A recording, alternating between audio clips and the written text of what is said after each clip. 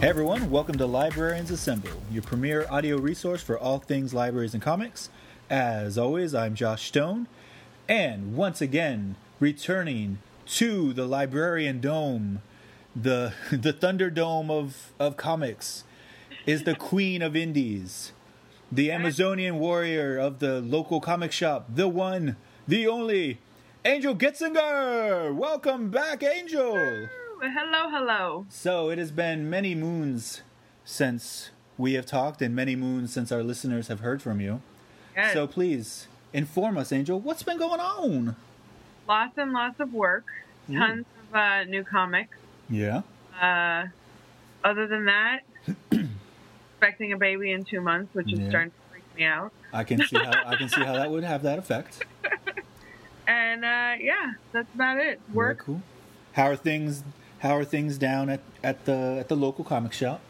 They are good. The Boynton branch celebrated its 2 years. Oh, really? Already? Wow, that went fast. Yeah, it flew. For those who don't know what we're talking about, Angel works at one of the best, if not the best, comic shop in all of South Florida. We're talking, of course, about Tate's Comics. Yeah. There's a location in, was it technically Lauderhill, or is it? Yeah, Okay. Lauderhill and Boynton. Boynton Beach. Lauderhill's anniversary is 23 years next month. 23 years. Can you believe that shit? It's crazy. That's crazy, man. Yeah. I gotta be honest, because we grew up in Palm Beach County, I didn't know about Tate's until I was much older. Yeah, I I think- had no clue until like 5 years ago. Yeah, I was gonna say about the same. Like, I think I came back. Like, I went away for college, and when I moved back, Yeah, then I had heard about it. I'm like, where were you all my life? exactly. Well, and it's funny Why was 'cause I going to that other comic shop that won't be named on this podcast? my husband, who was my best friend at the time, Oh, and I was like, how the hell have I never known about this place in my whole life? What was going on? So yeah, and I've been going there ever since, and then I started working there. I know. Yeah, that one in Boynton, the our baby of them, if you will. Oh yeah, It's doing really. It's nice. It's a nice little one. It's popping, and Wednesdays are crazy now. oh good. So you got Yeah. regulars and everything coming in. Oh yeah. Well, and then the Mighty Morphin Power Rangers comic came out a couple weeks ago, Oh, and shit. so that was like chaos. Really? Was it really? Cover for each ranger. Oh, Yeah. shut Oh yeah, up. the whole Tell, thing. Tell us a little bit about that. Let's hear a little bit about how Power Ranger Day went down. The Power Ranger Day went down in that we thought we had ordered plenty of comics, because we order pretty heavy on comics, and then by 1 p.m. on Wednesday we were out, Are you kidding me? Really? gone. Wow. Like, it's not just the variants, like the variants that people go crazy for, like the White Ranger variant. Online, I want to say it was going for like $275, but we had it at $150, and we sold out first thing in the morning, like by Jeez. 11 o'clock in the morning. Holy mackerel! So it was one And of you those- guys open at like 10, don't you? Yeah, Holy, that's like an hour, and you were out of Tommy. You were out of Tommy. out of them, gone. Oh, Tommy. Green Ranger was gone. By Other Tommy. No, all the Tommy's the best. You know, I have a story about Tommy real quick. For the people listening at home, here's a little insight as to what's happening. If you're like, wow, I know Josh is a little late with this podcast, but he seems really jazzed up. What's going on? Well, quick insight. First, we're recording this a little later than usual. It's a Tuesday night that we're recording this. I usually have to work on Tuesday nights, but I'm off this Tuesday night, so that's awesome. Secondly, it's New Hampshire primary night, so I'm watching these results come in. I know I'm not going to say who I'm pulling for because I don't really want a bunch of angry tweets coming my way. But everyone who listens knows I'm liberal, so there's only one or two choices there. So Yeah. so I think you can figure it out by that. So I know this will give it away. I'm probably going to be disappointed tonight. So I've already started drinking. So I got some booze in hand. I'm podcasting with my homie Angel, and now I'm going to tell a story about when I met Tommy. So I met the Green White Ranger at SuperCon a couple years ago, and this is how I met him. He had just done his little speech up on the stage, and it was a really good speech. Oh, we got a visitor. Nora's coming in. Nora the cat's trying to get in at the microphone. So it was a really good speech. He did his little presentation, and then I was in the crowded hall, and I'm like, man, I got to go to the bathroom. So I beelined it out, and I headed to the restroom. And you know who else headed to the restroom? Tommy, the goddamn White Ranger. And we stood next to each other and urinated. And then on the way out, I was like... on the way out, I was like, I didn't, because I didn't talk to him while the business was happening because I got etiquette and whatnot. But on the way out, I was like, I love your show, man. And he was like, oh, thanks, bro. And then we walked out. And that's my Tommy story. So finish telling me about Power Ranger Day. So yeah, first day sold out, and then I want to say it was Red sold out, and then all of a sudden it was like, oh, we've got no comics, no more Power Ranger comics. We had everything else. All right, hold on a second. My liberal is going to show. So we went out of a boy comic, variant boy comic, and then another boy comic. Yes. How long did it take for Pink and Yellow Ranger to go? Were they the last ones to go? They were the last ones to go. Sons of bitches. You disappoint me, South Florida comic book fans. They were the last ones to go. All right, first of all, Yellow Ranger was great. She was. Second of all, I had a major crush on Pink Ranger, and I know most other boys my age did too. Yeah. So what's up? What's up? If you can't get it for Progressive's sake, why can't you pick it up? Because you had a crush on them when you were growing up. For the majority, though, everybody that came in picked up one of each if they were there. True. There weren't many people who were only one or two, but if they were picking up one or two, yeah, they did. They did kind of leave Pink and Yellow. That's bullshit. I call foul. And then Pink sold out before Yellow did.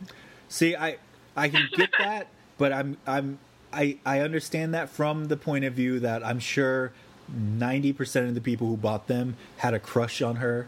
Oh yeah. As a kid. Didn't we all have? I think we all had. Did we all have? So it wasn't just me. So it wasn't just me and a couple of my. I know I did. I know my husband did. Okay. So. All right. Hey. What's up? We'll start a fan club. There you go. I like it. So real quick, I mentioned I was drinking. We have tonight. I'm drinking Shark Bait, which is a wheat beer from the Miami Brewing Company. That's a little bit of a shout out to my friends over at the Beers, Bros, and BS podcast. Dave, the Big Librarian, has been on the show a couple times. He runs that podcast, and they always drink local brews and talk about them. So that's my little shout out to them if you're listening. Also, I highly recommend anything from the Miami Brewing Company if you're in the Florida area and can get your hands on that. So, Angel, we're not here to talk about what I'm drinking. Oh, okay. No. Okay, I was like, oh no, we lost Angel. Okay, we're not here to talk about what I'm drinking. Angel, we're here to talk about iZombie. Of your drinking, don't get me wrong. Oh shit, I keep talking about what I'm drinking and you're pregnant. That's a dick move. No, I am so sorry. There are people who are going to tweet me so hard. My brother is under assignment that the day I give birth, he better bring a bottle of red wine to the hospital. Oh shit, there's going to be people listening. Are you planning on breastfeeding? They're going to come down on you, bro. Whatever. Okay. All right. Hey. She'll give out her Twitter handle at the end of the show if you stick around and look for it if you want to, holier than thou tweet her, That's your call, listener. Okay. We're here to talk about iZombie. So Angel and I are going to get together and do a podcast probably about once a month maybe. And it's going to be like a book club podcast. And we're going to talk about stuff we're reading, which is generally what we do when we get together to the podcast. So Angel and I are huge iZombie TV show fans. Yes. And so we decided, why not talk about Volume 1 and 2 of the iZombie comic series, as well as whatever thoughts we have on the show thus far. So Angel, had you read iZombie prior to the homework I gave you? I had. You had, okay. Because I didn't think you did, and this is a joke for longtime listeners. I didn't think you did because it's not an Image comic. It's published from Vertigo. I'm Vertigo. So I thought, it's probably too mainstream for Angel. Okay, so you had read them before. Have you read the entire series? I have. Okay. I'm ashamed to say I brushed up on 1 and 2 and didn't realize how much I had forgotten. I can see that. I mean, I think it's partially because I read it before the series came out, the TV series came out, and so some of my brain was like, oh, wait, what happened to some of the stuff that happened in the TV show. And then I'm like, oh wait, that wasn't in the books at all. Yeah, no, I can see how that would happen, especially since the TV show, and I'm sure this isn't news to many people, but the TV show and the books are incredibly different, almost two completely different things. Yes. So, for the sake of brevity, the only similarities between the TV show and the books, from what I know thus far, the book and the TV show are called iZombie. Yes. And the main character gets visions from the brain she eats. Yes. That's about it. That's the extent. Okay, so Angel, since in our little pre-show meeting, you happen to know when this thing was published, making me look like a fool. Do you want to give a little background on Volume 1 and 2? Sure. All right. All right. Take it away. I'm going to mute my mic so people can't hear me clear my throat. Go for it. No worries. So the first volume, Dead to the World, the series actually was started in individual issues in 2010, but the first volume trade was called Dead to the World, and it came out in 2011. My bad. Yeah, you better fix that. Yeah, I know. Don't make me unmute my mic and come in here just to lecture you. I don't remember which issues it was. I'm pretty sure it was like I can tell you that. It's 1 through 6. Okay. And basically it was kind of your like little intro to the iZombie world. And the main character, her name is Gwen. She is a gravedigger. That's how she finds her brain. She only has to eat them like once a month, which they don't tell you how she knows she only needs to eat them once a month. They don't really go into that. I assume she learned the hard way. I'm assuming. But she has some buddies named... Oh, by the way, real quick, sorry to interrupt. Spoilers. Angel and I will be spoiling the TV show and the book series. Right now, Angel's just doing a brief overview. So Yeah. after Angel's done with her brief overview, prepare yourself for spoilers. So if you need to pause and come back to us later, I understand. I'll take it a little personally, but I'll welcome you back when you're ready to come back, okay? And in fairness, it's been out for 5 years. And then there's that. I guess the spoiler warning was a little bit more for the TV show. This is true. Because I have things to say about the latest... Well, is it the latest episode? I guess the latest episode's coming out as we're recording this right now. Yeah. But last week's episode, I have some stuff to say about. Okay. Sorry. So yeah, Dead to the World, kind of an intro to the life of Gwen. She has two main friends, Ellie, who is a ghost from the 60s, and Scott, a la Spot, who is a were-terrier, which is hysterical. Were-terrier, I know. I love it. It's so funny, dude. But yeah, so it's kind of how the book starts out. Mm-hmm. You're kind of learning that she has to eat brains, and she's a gravedigger, and this is set in Eugene, Oregon, correct? Yes. Yeah. Home of the University of Oregon. Exactly. Right? Yes. Yeah. Sorry. College football is kicking into my brain. The brain that she eats when we first meet her is that of a person that was killed by a serial killer. Mm-hmm. So it kind of turns into a whodunit type of thing. So, but not quite in the same way as the TV show, for those listening. No. Not in the Veronica Mars way. Not in the Veronica. I see, and I feel like they're Buffy-esque in the TV show. Like the Scooby Gang. Did you watch Veronica Mars? I did. Yeah, I feel like, I don't know, man. I feel like the TV show is a continuation. I feel like sometimes when I'm watching the show, I'm like, oh, so Veronica Mars got turned into a zombie. Yeah. And like, this is just what happens now. Like, this is just Veronica Mars's new life. Like, I can understand it's that. so similar to me that like, but I get the Buffy correlation too, and that's a damn valid point. Basically, if Buffy and Veronica Mars were in a relationship together, this is what they would be like. Yep. And that would be a hot relationship, by the way. Very. Make that happen, CW. You own both properties, don't they? I mean, I think so.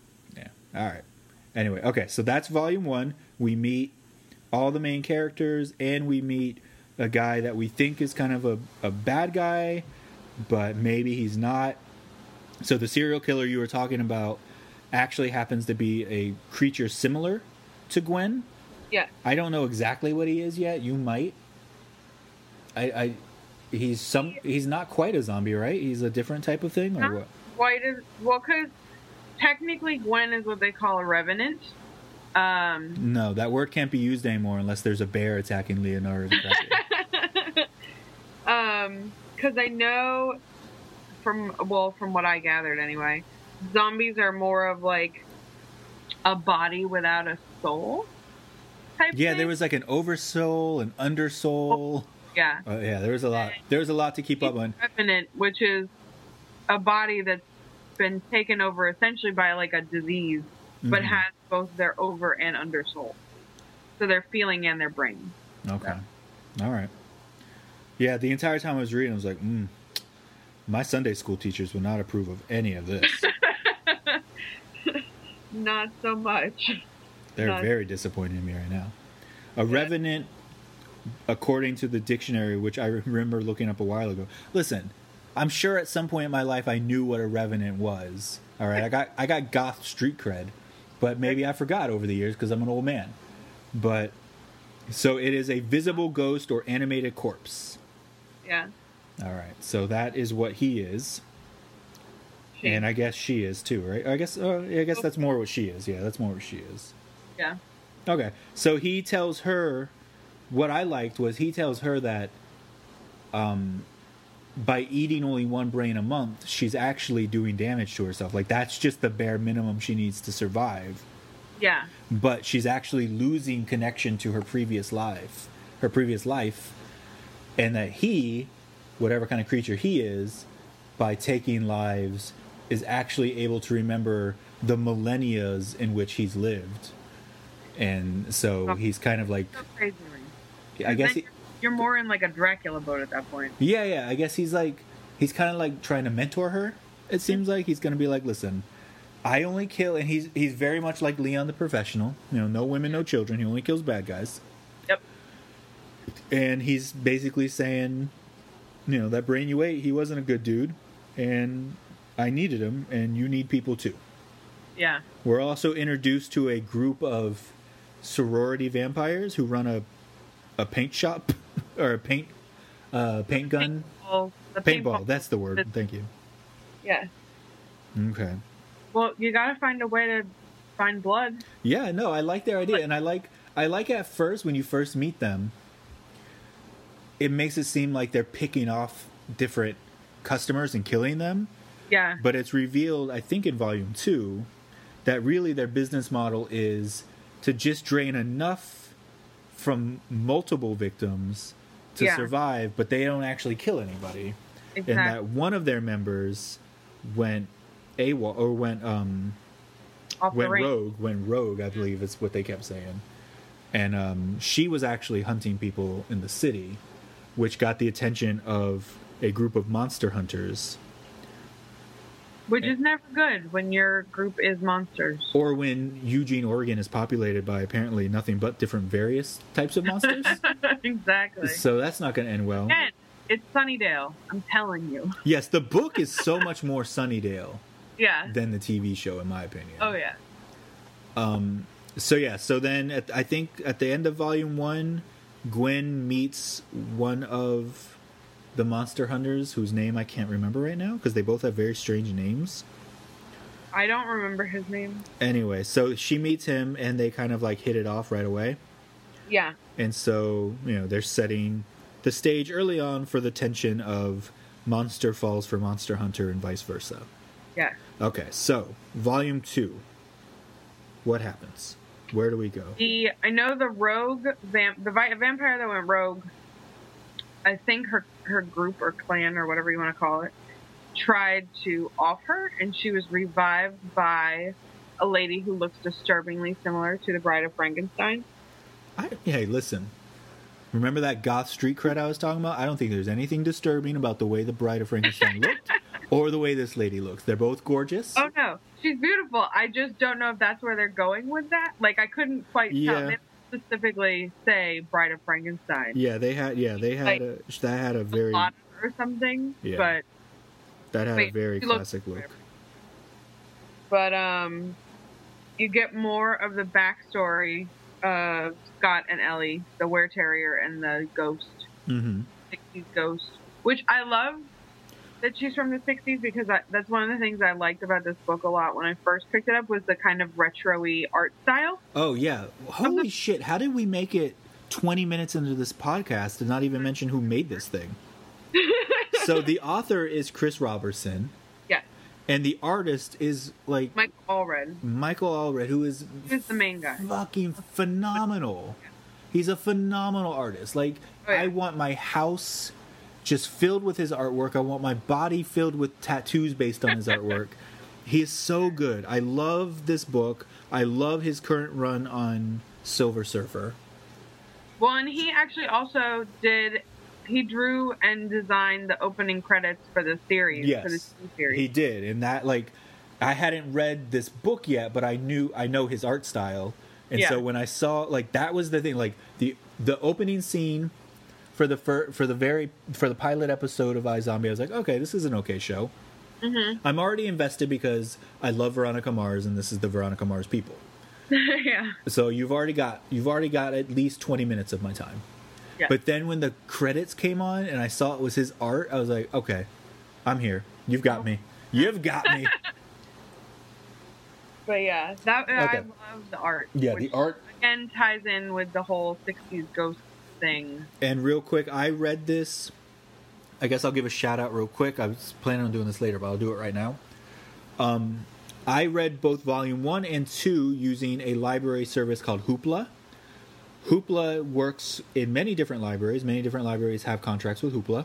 And one of their newest features from, I think, sometime last year they released it, is they have a deal with mainly DC, but they also have some others with like Image and some other smaller press to have graphic novels. They have a wonderful graphic novel collection. So check with your local library to see if they use Hoopla. And if they do use Hoopla, make sure that they have signed on to get the graphic novels. If not, pressure your local librarians to do so. Tell them Josh Stone said you need to. If they say, who the hell is that? Say, for shame.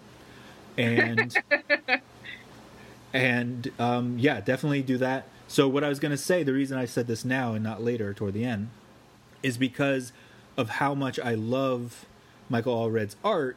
I was reading this on my iPad and pretty much just screenshotting like everything.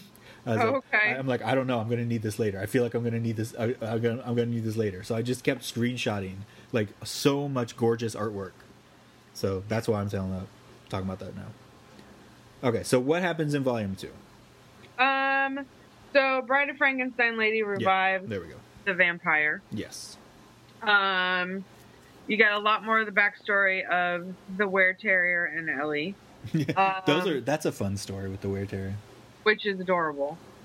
And then what else? Oh yeah, the brain that she ate that volume. Yeah. Belonged to her childhood friend's mom. Yes. So she starts, which is what made her realize that she was forgetting some of her past. Mm-hmm. Which is what made Amon, is his name Amon? The other zombie guy? Yeah. Her mentor. Yes, mentor. Which is what made him kind of give her this whole speech of there's a better way to do this and you're going to have to trust me on this. So, and she now has to sort of make a choice of whether she trusts him or not enough to start eating more brains. Yes, because she definitely realized very early on that because she kept seeing visions of herself, and then spoiler alert, toward the end she sees a vision of somebody that she thinks is was her friend's brother, but then finds out it was actually her brother, and she forgot that she even had a brother. Yeah. So. Yeah. Gavin, yes. Yeah. Gavin Rossdale. Who a love interest of the Were-Terrier. Oh, really? Yeah. Oh, interesting. That's cute. Adorable. I love it. Love it. I love this book. I can't wait to finish it. Yes. All of the volumes are on Hoopla, by the way, another plug. Also, if anyone from Hoopla is listening, I'm not opposed to a sponsorship deal, you know? Because I'm telling you right now, I'm probably going to be, some of these book clubs that Angel and I are going to be doing are probably going to utilize books that are on Hoopla and, throw a couple bucks my way and I'll say Hoopla 10 more times. Hoopla all day, every day. Hoopla Digital is in the house. Okay, so Volume 1 and 2 are really good. I think from my perspective, I thought Volume 1 was a little better than Volume 2. Volume 2 seemed like there were too many things going on at one time. Yeah. But it was also because they were throwing in, I think, little short stories or little short vignettes that they did somewhere else of Scott's background. Yeah. And they also threw in at the end a little special comic of that the guy who did Love and Rockets drew for them as well. It was like a little special edition. What was it for? It was for a character they made up. It was like a little Peanuts version of some other character they talk about in the book sometimes. So it felt a little schizophrenic every now and then. A little disjointed. Yes, disjointed is a much better word, thank you. No. So I was a little put off by that. But the main plots, the main plot in Volume 2 was very good, and it did move the story more, and it did make me definitely want to read the rest of the series. So yeah, I would highly recommend this. Yes. Would you? I would highly recommend it. Okay, so obviously do not expect what you're getting from the TV series. Do not, no. In the graphic novel, because it's not the same. It's not the same at all. Great in its own right. It's just not the same. Yeah, and if you're a librarian listening to this is a great series to have in your library. However, for some reason, if you can't procure it through your usual means, it is worth looking into getting Hoopla. I feel like I'm already sponsored by them. Anyway, Hoopla has this series as well as many other classic DC and Vertigo collections. They have the entire Sandman run. They have Dark Knight Returns run. They have some, really big, important graphic novels that pertain to the Flash. Pretty much anything. They have some Suicide Squad books on there. Pretty much anything that's about to be turned into a movie or TV show or has already been done is on here, especially if it's a DC property. Another heads up for any librarians listening, looking for, collection development ideas. It's worth getting if you have Hoopla, but you don't have the graphic novel portion of it yet. They have the entire run of Preacher as well, which will be an AMC show pretty soon. Sometime this year, I believe it's premiering, so it's worth getting on that bandwagon now because you're going to probably be getting a lot of requests for Preacher books. So just a heads up to any librarians or collection development people listening. Hoopla is a really decent service. It might not meet what your needs, so definitely look into it. Since I'm not sponsored for them, I'm not going to say you have to buy it. If Hoopla wants me to say it's a must own, then I can't be bought, but I can be rented. Yes. So, that's all I'm saying about that. All right, so that's the end of my Hoopla pitch. Definitely get on that. If you're a local library user, Angel and I highly recommend getting books from your local comic shop. Yeah. However, if you want to try out a new book, the local library is also a great way to go. So ask your local library if they have Hoopla. It is a good service to have. Also, ask them if they have iZombie on their shelves because it's amazing. Yeah. All right, so that's about the book. Angel, I came to the book series through the TV show. You did not. I did not. I was opposite. You were OG iZombie, which is awesome. So let's talk about the TV show. How do you feel as somebody who started in the book and who loved the book when it was being published? How do you feel about the TV show? Tell me your thoughts on the TV show. I love the TV show. And it's one of those, I think I've said it before in previous podcasts, I have to separate the TV show and the comic series like I do with Walking Dead. Because, yeah, there are some parts that are similar, but for the most part, I have to believe they're two separate worlds. They really are. Well, I mean, one is set in Oregon, the other is set in Seattle, Washington. True, exactly. So, but I love the TV show. I love the TV show. It's phenomenal. It's really well done. It's really well written. And the characters are all likable. Because that's my problem with a lot of comic series lately, is that it's hard to find a character you attach to. Like, not to get off too much of on a tangent. God, we got plenty of time. Dude, we are so good on time right now. I should start doing this podcast slightly inebriated more often. Supergirl is my pet peeve right now. Oh yeah, let's take a left-hand turn. I have not watched Supergirl yet. So go ahead. You tell the people what's going on with Supergirl, and from your perspective, which is a perspective that should be listened to in terms of Supergirl. Yeah. Please tell us how you feel about the show. So, number one, my first intro to Supergirl was the movie way back in the day, and it quickly became my favorite movie ever.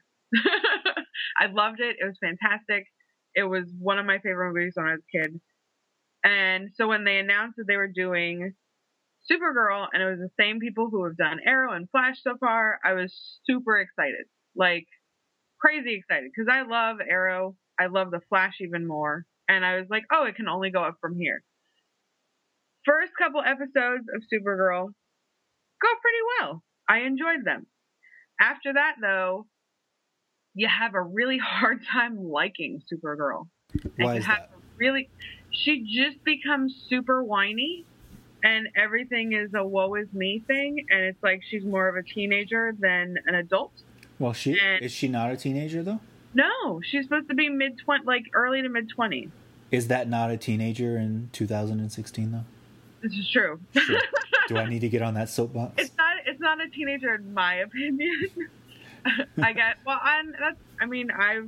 know what you're saying. It's just those things where it's like you have to start to take some kind of like initiative, and especially if your cousin is Superman. Your cousin is Superman. None of this stuff is a surprise to you. Like, was she not sent to actually protect him? Yeah. Like, is she not like? So in theory, she should be more responsible than him. Yeah, right? she got stuck kind of in outer space. And let's be honest, it's easy to be more responsible than the movie version of Superman who just murdered an entire city. Exactly. But that's neither here nor there. With no regard. No regard. But yeah. So, and the first thing in the first episode, one of the things that hooked me was that her mom is played by the original Supergirl from the movie. Oh, these people. Who is it? Greg Berlanti and who these people who make Arrow and the Flash and Legends of, they are so fucking good at that. Oh, I'm sorry. My podcast is now being like actually promoted on different like library like areas. So I'm trying to curtail the amount of times I curse. However, I have to keep reminding myself that there's a reason I'm doing this podcast on my own and not looking for like branding from any local libraries. Yeah. Because I can't help myself but cursing. But anyway, yeah. I forgot even what I was going to say. Go ahead. Keep talking about Supergirl. So yeah, Supergirl. So one of the things that got me into it was that in the first episode, it's the original Supergirl. And that's what I was saying. Yeah, they're so good at that because the guy who plays the Flash's dad is the guy who played the Flash in the 90s TV show. Yeah, exactly. Well, and her dad it's Eliza and Jeremiah Danvers are the parents, the Earth parents of the girl. That's cool. And Jeremiah Danvers, the dad, is played by Dean Cain, who was. Are you kidding me? That's so funny. Lois and Clark. That's so funny. It was amazing. I used to love that show when I was younger. Yeah, and so it was really cool because they had Jimmy Olsen come in, who was a good age range. What I thought, who is played by, his name is McCade Brooks, I think. Sure. He was the Doesn't only sound thing I've familiar. seen him in before this was True Blood. He played Egg. I was forced to watch the first season of True Blood many moons ago, Yeah. and so I don't really know anything else about True Blood. But anyway, he's a cool actor. He's really good at what he does. The cast is great. The problem is then trying to attach yourself to the cast because Jimmy Olsen becomes super whiny. Mm-hmm. Alex is Kara's older sister, Mm-hmm. and she's crazy protective and doesn't want her to come out as Supergirl. Mm-hmm. And then she has this coworker who also has a crush on her. It's super obvious, but Kara obviously is oblivious. I'm so tired of that trope, man. Right? Like, right. It's pretty easy, especially when you're an adult. It's pretty easy to realize when somebody's, like, digging on you. Yeah. And especially if you work with them all day, every Yeah, you see them, especially in that profession, you see them more than 8 hours a day. Like, And, of course, Supergirl has a crush on Jimmy Olsen, which is weird because he's, like, her cousin's best friend and way older. Like, not way, but enough that if you're acting like a whiny teenager, you don't need to be dating 30-something-year-old Jimmy Olsen. yeah. So, my one love of the show is the person you're supposed to, I think, kind of love to hate, who's Kat Grant. She runs the paper. Oh, I was about to ask, how's Ally McBeal doing on the show? She's the best part of the show. She's the best part of the show. That's funny. Yeah. That's But awesome. yeah, that's my tangent about Supergirl. But how did you feel about, spoiler alert, how did you feel about Martian Manhunter coming on? How was that? How did they handle that? He I loved. I've liked how they've dealt with him. Mm-hmm. The thing I don't like is that, and I've complained with my husband about this like multiple times now, I feel like they're throwing every villain that Supergirl has ever dealt with in every comic series into the first series, the first season. My fear, I had that same fear. Sorry, go ahead. No, I just don't know where they're going to go from there. Yeah. Like, I don't know what you think you're going to do with it now.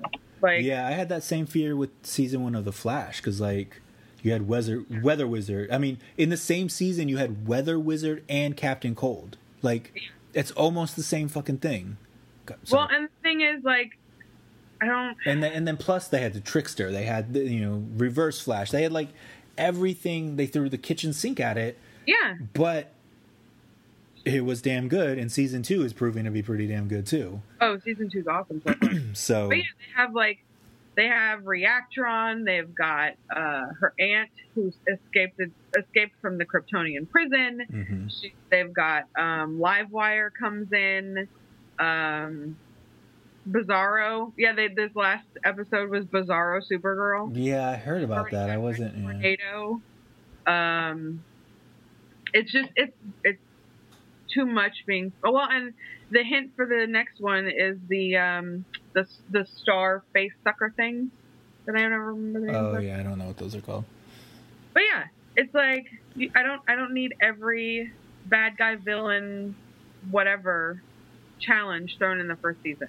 Like it doesn't have to be villain of the week. It can be villain of like the month or Yeah, arc. I mean, yeah, you can do an arc with a villain. Yeah, like Too many shows do that right now. Like that's the one thing. If I had one criticism, and this is really hard, one criticism of The Flash, which, man, it sounds like what a jerk thing to say because it's such a good show.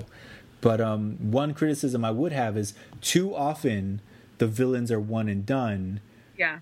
And then the main villain just kind of like is their main arc. They have one main villain that arcs through the whole season, and then they have all these one-off villains for the rest of the season. I feel like you can get some mileage out of like a villain coming back for like the next episode at least. Like I don't know. Well, and I thought it was lame that they basically conned John Jones into because Kat Grant, who is played by Ally McBeal. Yes, please only refer to these people as how I would know them. Thank you. Yes, Ally McBeal starts to think that Supergirl is Kara, like that it's the same person, that it's her sister. Oh, so there's actually a good journalist in this show. So okay. she starts to put two and two together, and she thinks that Kara is Supergirl, which she's right, but Kara does not want her to obviously know that she is Supergirl. So she and Big Sister get John Jones to shapeshift into Supergirl because he can fly. Yeah. So they con John Jones into being Supergirl so Kara and Supergirl can be in the same room in front of Ally McBeal. That's not a... I don't know. I don't feel like that's a bad storyline. But when you introduce John Jones as this awesome Martian warrior, and now he's in Supergirl's spandex outfit? I feel like you're being a little sexist there, Angel. I'm going to be honest with you. No, I'm just kidding.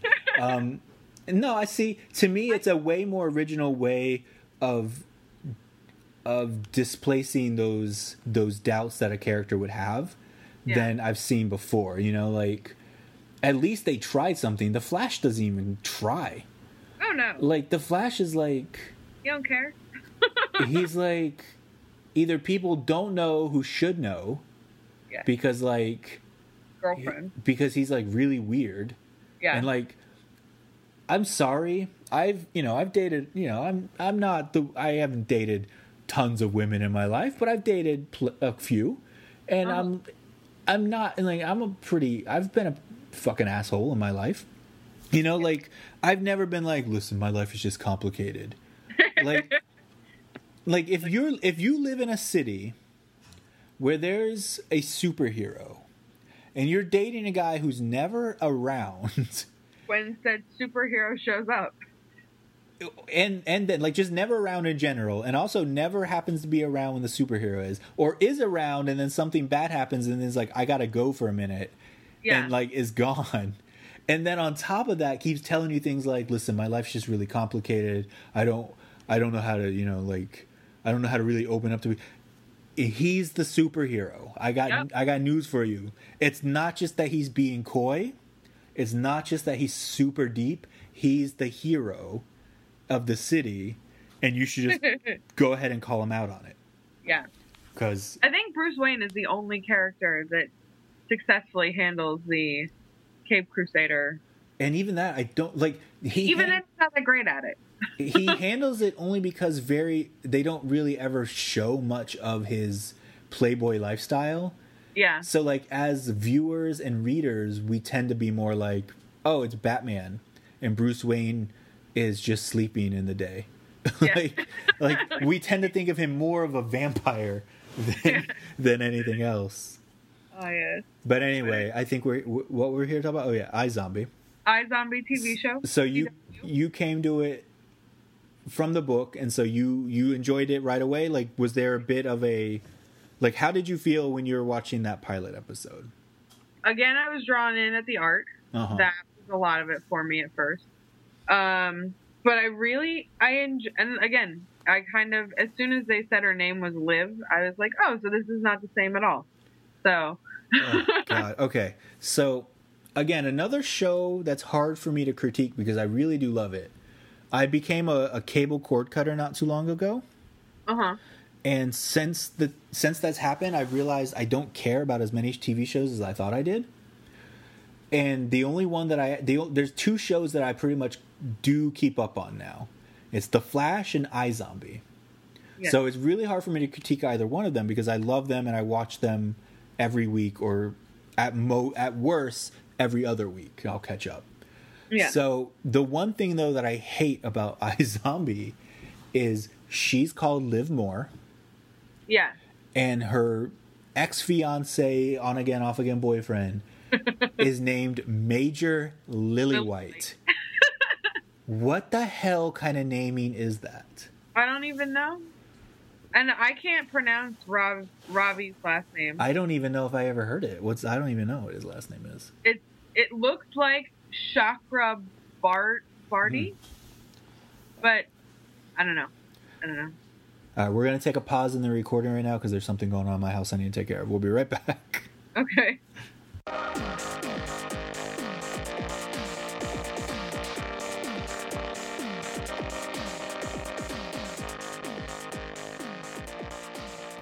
All right, dog situation has been taken care of, and I've used that time to get myself another brewski. All right, so there's that. Okay, so where were we? We were talking about the terrible names, the awful names. But aside from that, I mean, not every character. I would say just those two. Those two have the worst names. Yeah. Of any character on television. Yeah. Like, holy God, are those bad names? Like. Well, and if you didn't gather she's a zombie by Liv Moore, I mean, really? It's also like too on the nose. Just knock it off, man. Yeah. Anyway, so the show has been really good. What have been, as a book reader, you've read the entire series. What have been some of your thoughts on the TV show? Like, I really appreciate the relationship she has with Ravi. Oh, I love those two.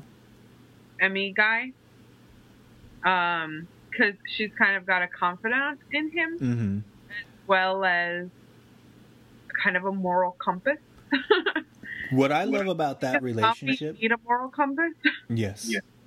What I love about that relationship is that it's not romantic at all. It's a strictly platonic relationship. Yeah. And there's not enough of that on TV in my opinion. No. What I liked a lot about 30 Rock was the platonic relationship between Liz Lemon and Jack. And I don't think there's enough of that on TV. And as somebody who's grown up with a lot of female friends, somebody who just doesn't just want to fuck every woman he knows, I appreciate that in television, actually portraying male-female relationships as what they tend to be more often than not is just people who like each other and don't necessarily need to be romantically involved. Yeah. So that is one of the strongest things about iZombie thus far, and one of the reasons I will forgive it any other minor transgressions it has every now and then is because the relationship that Liv has, not just with Ravi, it's not just one character. She also has that same similar relationship with the cop Babineau. 5, yeah. So to me that's like, okay, hey, good job on one relationship. Oh, good job on 2 relationships. How about that? You know? So that was pretty good. I do like that about the show. Yeah. So real quick here, I know we're probably, I don't know what, we've had to stop and go with recording a couple of times here, so I don't really know what our total runtime is right now.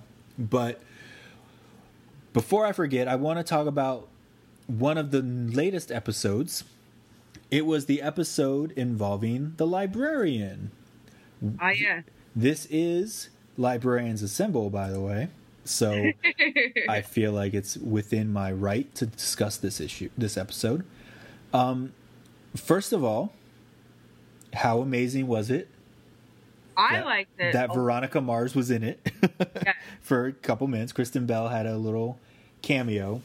One of the things I loved was when she picked up. So the premise of this particular episode is a librarian is murdered. Liv, her whole thing is she eats people's brains in order to help solve unsolved murders.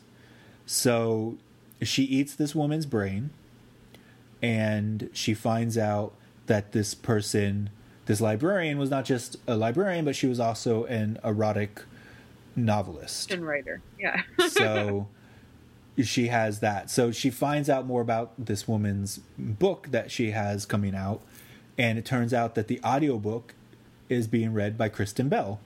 Yeah. And so there was a little scene where Liv finds that out, and she's like, "Oh, Kristen Bell. I've always felt a certain spiritual connection to her," which I thought was hilarious since her character is pretty much a zombie version of Veronica Mars. So I thought that was pretty fun. I will say, and I know I'm not alone because I saw some people on Twitter say this, I will say that I'm very disappointed in the trope of quote-unquote sexy librarian. Yeah.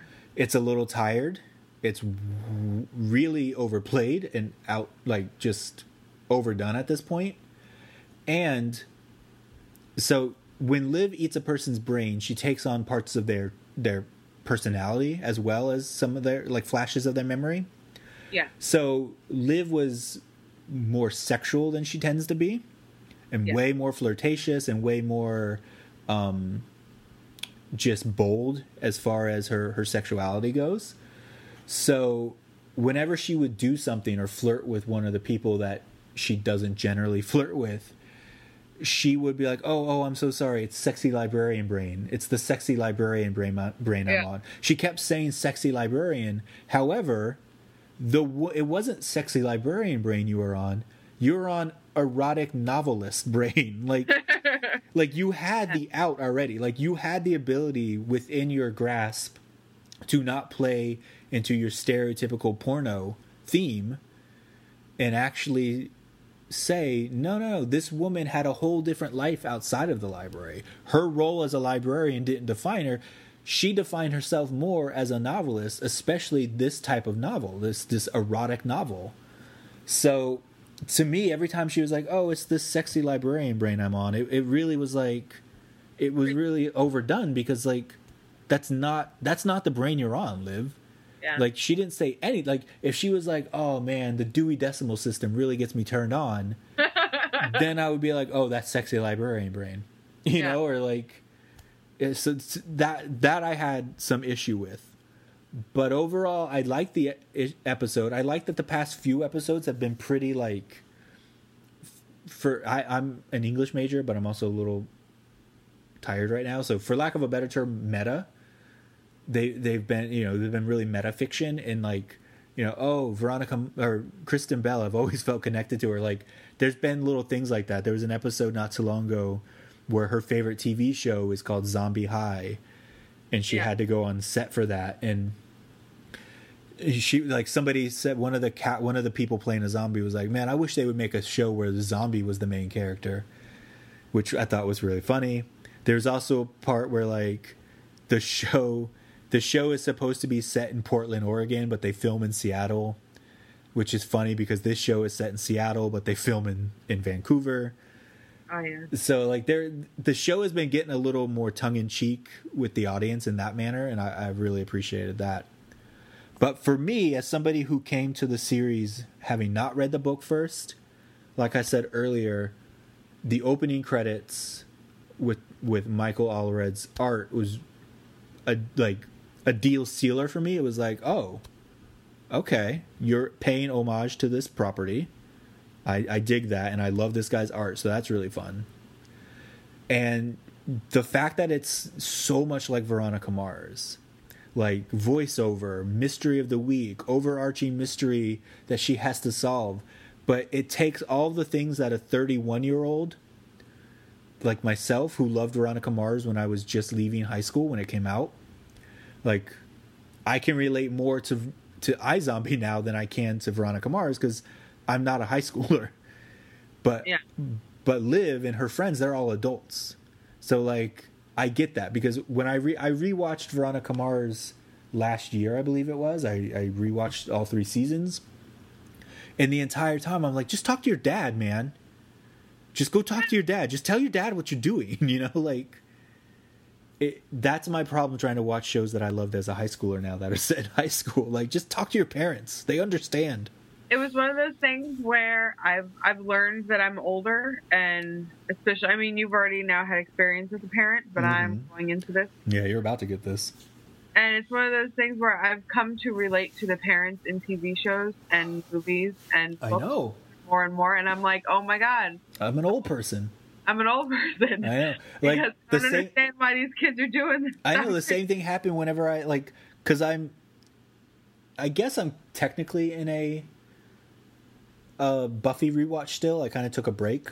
I'm somewhere in season 4, I think, of Buffy again. But as I've been watching it, like, especially those early seasons, I'm like, just talk to your damn mother.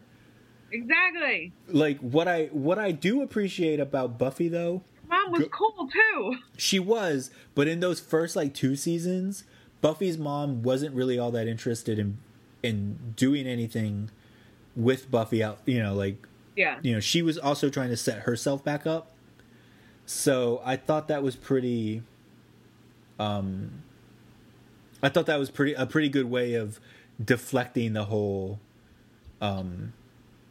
just talk to your parent thing, like your parents will understand, but it's one of those things that, like, man, as a teenager, it made such sense that, like, yeah, you can't tell your parent. They've just, parents just don't understand. But see, I was a nerd, and my dad was my best friend when I was in high school. Oh, I have you know my me, dad and man. my grandma have been my best friends like forever. So it was one of those things where it was like, I never understood my friends that were like, oh, we gotta hide this from our parents. Mm-hmm. The only thing I ever hid from my grandma, she found out like literally 2 days later, and was more disappointed that I didn't just tell her the truth in the first. I know, right? That's how my mom always was too. Go hang out with your boyfriend. You should have just said that. Like, I know. You don't have to tell me you're going to Katie's. Yeah. Shout out to Katie. Is it the Katie I think it is? It is. Katie, what's up, girl? Anyway, oh, she's doing so good right now. I'm so happy for her. All our friends are doing awesome. We have some friends that really turned out okay, right? Oh yeah. Hell, good. Shout out to all of Angel and I's high school friends. Y'all doing really good. We're very proud of all of you. Yeah. Even the ones we disagree with socially and politically, you're still doing you're still doing really well, and I'm still proud of you nonetheless. Yeah. Yeah. So parents, man. Yeah, I was in the same boat growing up. Like, I was an only child and from a single mother. So, like, my whole life, I'm like, yeah, man. Like, I get my mom. Like, my mom and I are close. We're, like, she's got my back. She was always there for me. Like, I never, like, very rarely was I ever resentful toward my mom. Like, obviously there were times because I was a teenager that I was a complete shithead, but even then, even as that kind of person, I could see in TV shows how you would be like, no, we got to be secret about this. It was like, it made a little bit more sense as an 18, 17, 16-year-old than it does as a 25 to 35-year-old where you're like, exactly, bro, just talk to you. Like, talk to your parents. Like, especially now when you realize, like, their parents were probably 35, 45, somebody between 35 and 45 years old. They're our age. They're cool, man. They're not so far removed that they are not going to understand what you're dealing with. Like, exactly. Anyway, so that's one of the things I do appreciate about iZombie is it's got all those mystery and all the love triangle and all the hallmarks of a good teen drama without any of the damn teenagers. Which I would gotta say, I really want Liv and Major to just end up together and be done with it. Oh my god, I hate them. I hate them as a couple. I do, but I don't. I miss Rockstar Zombie. I miss Rockstar Zombie too. I can't even tell you how pissed. A spoiler. I can't even tell you how pissed off I was when he died in season 1. So angry. Oh my fucking god! Like I can't remember the last time I ever was that, like, upset with a TV show where I was like, you son of a bitch. Like, I was so mad that they did that.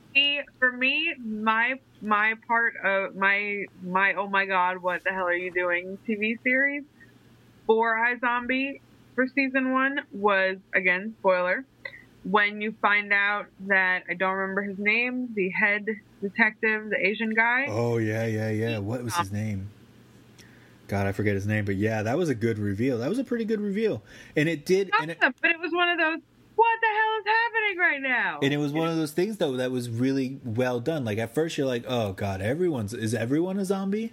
But it was a good place though, because it helped explain why Liv was able to get away with everything she was able to get away with in that police department. Exactly. It doesn't quite explain it anymore now that he, spoiler alert, is no longer with us. Yes. But what are you gonna do? What are you gonna do? So that probably puts us at time. Yeah. So iZombie, the TV show, the book, phenomenal. Check them both out. Sorry. What were you gonna say? Randomly remembered his name. It's Suzuki. Suzuki, that's right. Good job. Yeah. Good pull. Very well done. I'm getting alerts here. I'm sure by the time everyone sees this or listens to this, everyone will know this already. But I'm getting alerts here, and I'm seeing on my television that Donald Trump is the projected winner of the New Hampshire primary, and Bernie Sanders is the projected winner from the Democrat side. Yeah. So regardless of how you feel about that, good for you, or I'm sorry for your loss. People who know me know how I feel about this. There's a reason I'm drinking while doing this podcast. You know, whatevs. There, it is what it is. It is what it is. It's a long race. It's a long race till November. See, I can't wait. Well, Listen, Angel. Want the election to be over. Listen, Angel. That's my mantra every time. You're bringing a child into this world now. It's time for you to care about these things. It's time for you to be more involved. You have a stake in this now. I hate to sound like a 1950s housewife, but I truly... Please don't say what you're about. I let Chris deal with the politics. Are you? He breaks it down for me into like you son of a bitch. The two main, like, I don't pay any attention until it's the two nominees, and he will break it down for me as to where both of them stand. I make my decision based on that. All right, for those listening at home who know this podcast as a feminist-friendly, female-friendly podcast, rocking the boat. And who are like, what the hell is Josh letting happen on his podcast right now? Yeah. For the record, it's okay. Angel's not. She makes up her own mind. She didn't say Chris tells her who to vote for. No. But Chris breaks this stuff down. He's also a lawyer. Yeah. He's very much involved in this kind of stuff. More involved in it than I am. So, it you know, from that level, you can see how it would be beneficial for her to get that kind of information from somebody in the know. Exactly. We actually all should be so lucky to have somebody like that in our lives. Well, and I just don't need the blood pressure spike. I'm not going to lie, man. Last week, I think it was, the week before, there was one night. I'm not even sure if this will make it onto the podcast. So there was one night that I stayed up till 2 a.m. reading and saving to my reading list on my phone all these articles, like all these positive articles about the candidate I support, to use as a shield from your wife, not just my wife, and it seems like everyone I know, but yeah, pretty much to shield myself from everyone I know as to why I'm supporting the particular person I'm supporting, and not the Vogue candidate that everyone else is supporting. Nobody can tell who you're supporting at all. I know, right? I'm masking it so well. Anyway, if this does make it onto podcast, that's not to say I don't like the Vogue candidate or don't support him in general. Oh, look at me just giving away completely. Listen, I like Bernie Sanders. I do. I like him. I like his ideas. I think he's a great politician and a great candidate. I love Hillary Clinton, and I can't help it. You can't help who you love, okay? All right, world? I can't help it. All right, so that's probably not making it into the podcast, but if it does, hey, what a way to go out. So you can, I didn't say it in the top of the hour, so make sure you visit our website. We're at librariansassemble.com.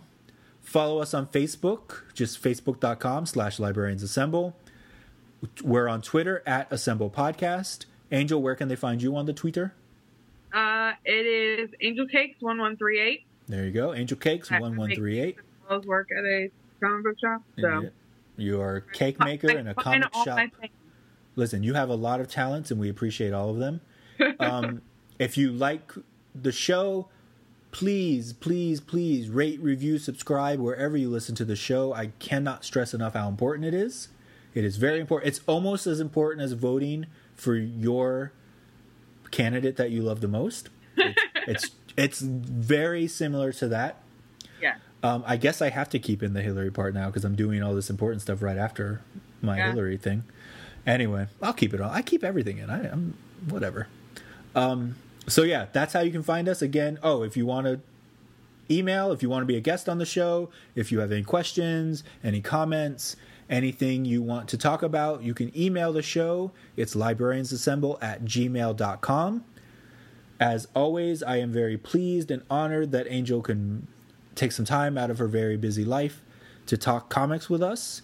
Always. Thank you so much. I don't know what our next book will be, so check Twitter and Facebook. We will let you know what our next book club choice will be. It might not have a clever little media tie-in like it does now, but who knows? It might. So this has been Josh. Angel, say goodbye to the people. Have a lovely evening, people. All right. See you all in 2 weeks. Take care.